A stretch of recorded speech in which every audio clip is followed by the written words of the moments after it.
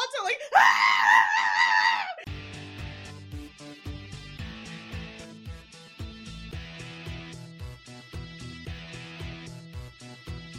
Hello, and welcome to the Octospark Podcast, an episode-by-episode recap of the Generation 1 Transformers cartoon. I'm Els. And I'm Specs.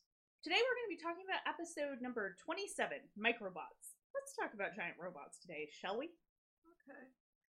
And now, in South America. White people doing white people things, as they do. Digging up pottery. And we know they're white people because they're treating it like a game. Also, the male archaeologist says how old an artifact is immediately after digging it up. Fuck carbon dating. Real men can tell just by looking. The female scientist hit something strange while digging. Something strange. In very fashionable Decepticon purple. Ooh! Come to think of it, her hair's about the right kind of purple too. I'm surprised the cons didn't kidnap her as well. Or won't. Surprise! It's a spaceship! These two archaeologists have unwittingly dug up the original Decepticon ship, the Nemesis. Which, on a tangent, kind of got crashed there in Beast Wars. Ah! The Decepticons catch this breaking news about this fascinating find. But to the Ark! Guys, it's a Perceptor episode! It is gonna be a good day. He is so cute. He is. We're getting our good Perceptor proper introduction, I guess. Yes, and he deserves one. Because he is adorable. Perceptor is attempting to fix a microchip that belongs to Ironhide. And he's hurried along by Brawn, who's being a dick. Vindication! Brawn is a jerk, even to his allies! And we quote, "Real work is crushing Decepticons, not fussing with chips." Perceptor reminds Brawn that they fucking need him, and considering that the cons try to blow up the planet every other week through some roundabout scientific nonsense, yes, having a scientist on staff is a good idea! Especially one who doesn't, blow shit up all the time. Yeah, Wheeljack is a very specialized skill set. Perceptor enlarges the microchip to repair it. Check if size changing, Bray, anyone? Why, yes. Bumblebee, being not a jackass, defends Perceptor as Brawn continues to be, well, a jackass. I mean, I'd have to wonder how basically the team works, but I guess Perceptor is one of the newer people to arrive, so I guess it makes sense that there'd be some tension. Probably, but Brawn just seems like he's a jerk. He is. Optimus orders Bee, Brawn, and Ironhide to follow him as they head down to South America to stop the Decepticons from getting into their ship, because the Autobots have also caught the news flash. Obviously. Now, in South America, the cons are blowing up lots and lots of trees. It's what they do. Starscream is attacked by an absolutely gigantic snake! It's easily as big around as his arms, man. It's super big. Right! And then we have Ravage frolicking with an actual jaguar. And, his method of dealing with it involves shooting a missile at it before easily batting the jaguar away, and the jaguar is just like, the fuck? Screw this, I'm out of here. Right? And Starscream is, able to shed the snake. Puns. No! No! Starscream had better belief that Megatron has a plan. No, this stops now. Bone Crusher is just trundling along in the back, moving some trees in vehicle mode, and I just love it. I think my personal headcanon is that the Constructicons are constantly doing their actual jobs while everyone is being morons, and I love it. Well, considering how many, base of the weeks the Decepticons have, yes, they're pretty... Presumably they're actually pretty good at their job is what I'm gonna go with, and I don't know, I found that thought very, very funny. Yep. Apparently they're doing all of this to try to avoid Autobot detection by staying on the ground, so, they can avoid the Sky Spy detection or satellite detection or something. Makes sense, but regardless, the Autobots have arrived in South America, and that's not Ironhide. That's really not Ironhide. Well, Ratchet's voice is coming out of his mouth, so we have to assume it's actually Ratchet and just, miscolor. Again. The Autobots follow the trail of destruction left by the cons. Why did Prime bring the medic and two short guys? I think this is an established pattern at this point. Oh, honestly, yeah. Meanwhile, back with the cons, Scavenger is scanning the ground in vehicle mode while Megatron is walking next to him. It just looks kind of weird. Like, you know they can turn into vehicle mode, but I still kind of like, oh right, Megatron is twice the height of a dump truck, right? Like, you kind of forget when you don't have things around to, compare it to. Yeah. Well, I guess they needed their geologist, and considering the placement of Scavenger's backhoe thing, which apparently his scanner is in robot mode, it makes more sense for him to do it in his alt mode. Fair. They arrive on the dig site just as the archaeologists were going to try to get into the ship, which is now more unburied than in previous shots. The humans, flee, drive off after they encounter some threatening laser fire that, misses them, of course. But Megatron says, "Cut it open!" Can't you just find the door? Specs. He forgot the password. It has been several million years. Hello? Couldn't you just, get your construction crew to take the door off the hinges or something? I mean, seriously, there are less destructive ways to get into this thing for whatever you want in it. Oh, what if you destroy the thing that you're going in there for? Oh, Specs. Soundwave didn't plan this out, so therefore it's nonsensical as hell. God.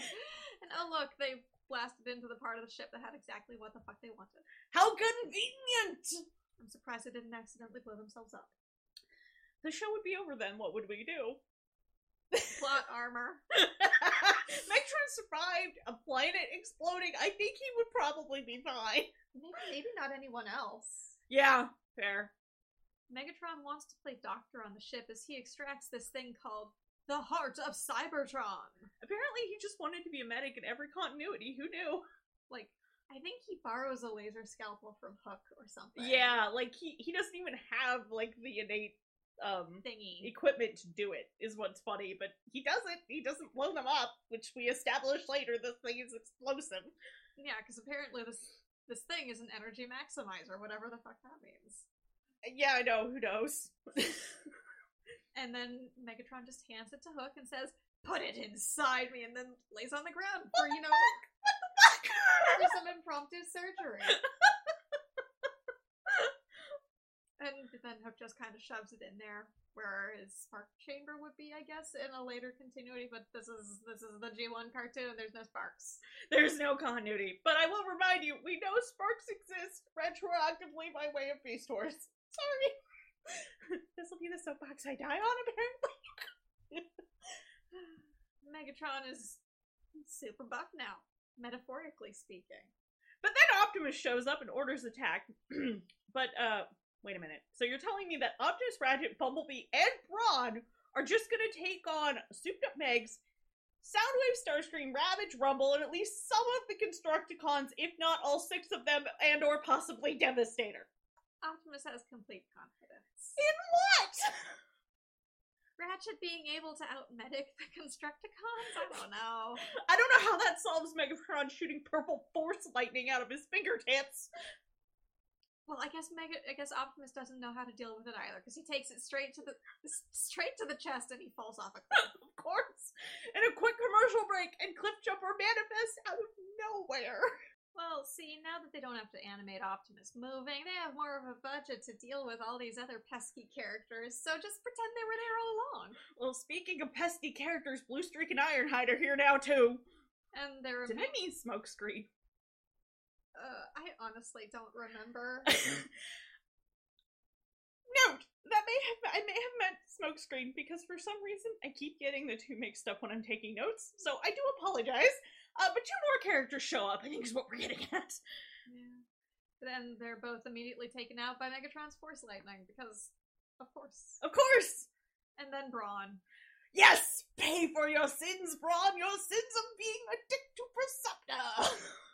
And then Ratchet is hit, and then Huffer shows up before getting immediately unlucky, and he's like, I hope I'm lucky! And then he's not. He's not. But now, Iguana.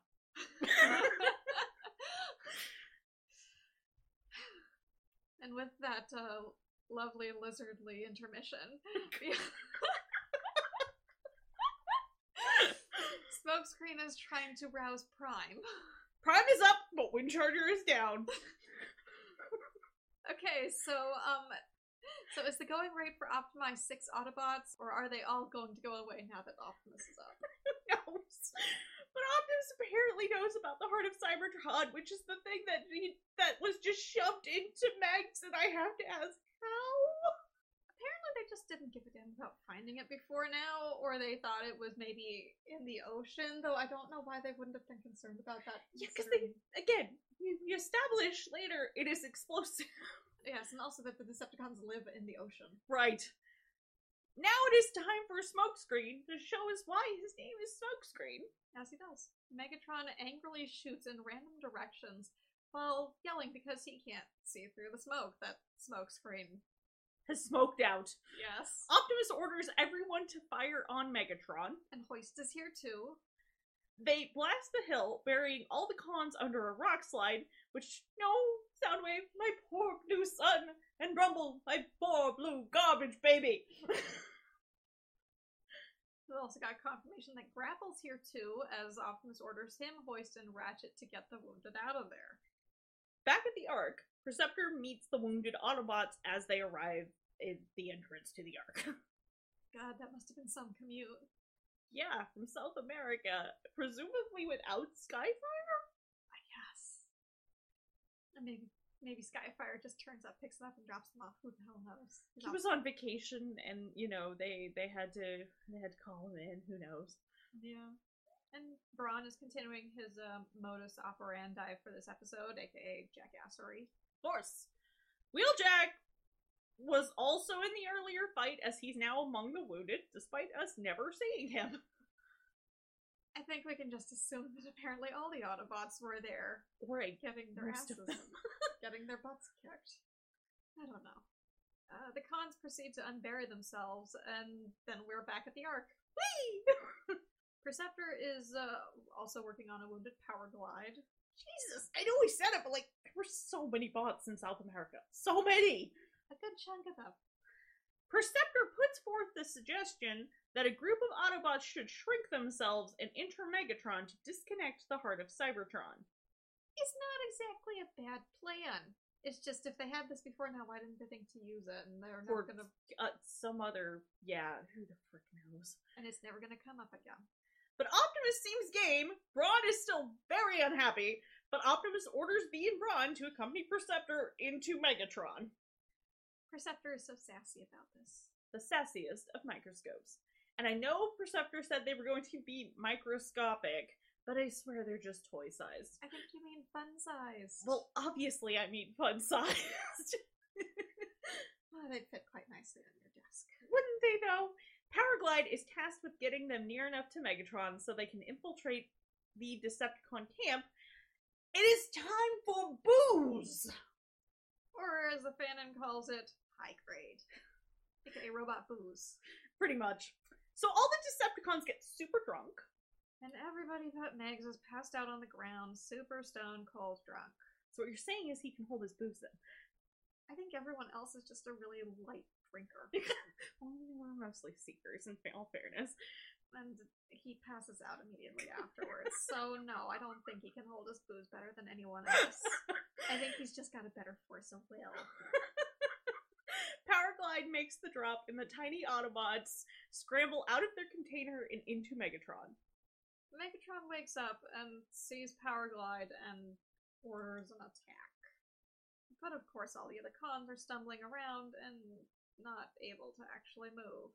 Including poor Laserbeak, who nosedives into the ground, which is sad, but also hilarious. And Megatron just decides that he's gonna deal with all this shit by himself and flies off. Gonna be him against all, 200 Autobots? Something like that. Which, I mean, maybe with the heart of Cybertron he'll be fine. Unless he goes boom, but I mean... Boom, baby! Boom, baby! I don't think he gives a damn about that. A planet went boom and he didn't care. Why would he care if he exploded? Well, if it's inside him, it's going to be more of an issue than if it's outside him. I don't think his armor has that sort of structural integrity. I was imagining Megatron staying, perfectly calm through sheer force of will. Or rage. One of those. Well, I don't think his internal bits are as Probably The not. harder he is, the outer bits, okay? So while he decides to take on all of the Autobots, he is still pretty darn drunk, and I just want to know, where's my footage of him flying straight into a radio tower or something? Meanwhile, inside Megatron, whatever passes for Cybertronian white blood cells are trying to rid his body of the microorganisms that are Brawn, and Perceptor. Ron! Oop, sorry, go ahead. Or BBP. Brawn, being good at only one thing, which is, beating shit up, actually manages to destroy a few of them. He just tears them the fuck apart. With some oddly well-animated movement. Our motley crew continues on their micro excursion, arriving at Megatron's shoulder joint. And the naturally occurring gears, pulleys, and levers that the Marvel comics say they evolved from. Obviously. Cutting to Optimus, we are told Megatron's 10 minutes out from the Autobot base. Our tiny robots arrive at Megatron's brain module. Why don't they just shoot it? Apparently they just... I don't know.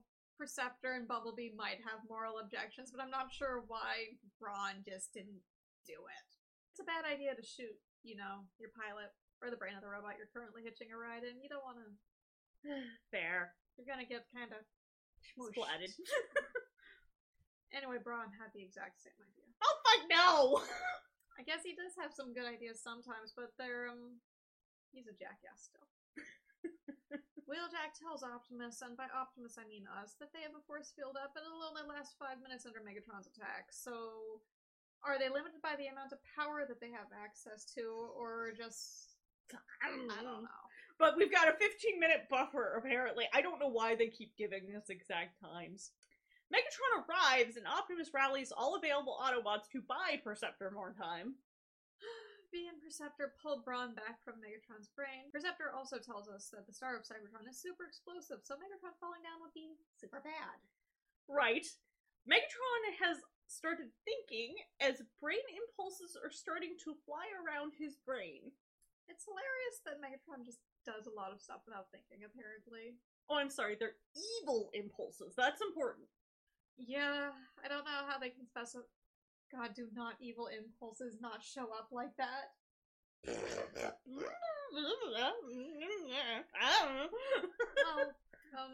regardless, BBP hitch a ride on one of the impulses to the heart of Cybertron, because apparently that's how you get around a Megatron. Well, apparently that's how the Cybertronian nervous system works. Apparently. There's some really nice animation in this. Is that why there were so few robots in some of the earlier scenes, you think? I guess they spent all their money on the special effects.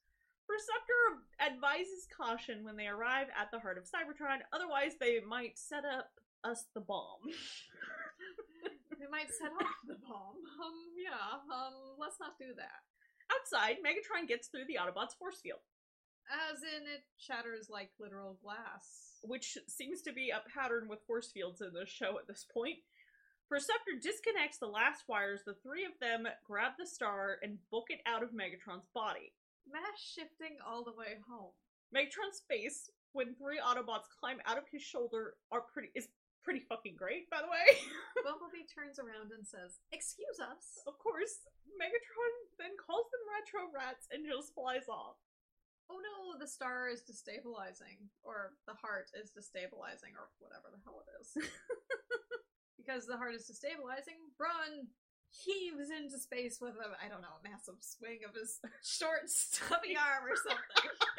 And Perceptor shoots it once it's 2,000 miles away, causing Brawn to now be a convert to Perceptorism, as he calls Perceptor his friend. Perceptor just looks happy about this. Which, I mean, fair. Join us next time for The Master Builder.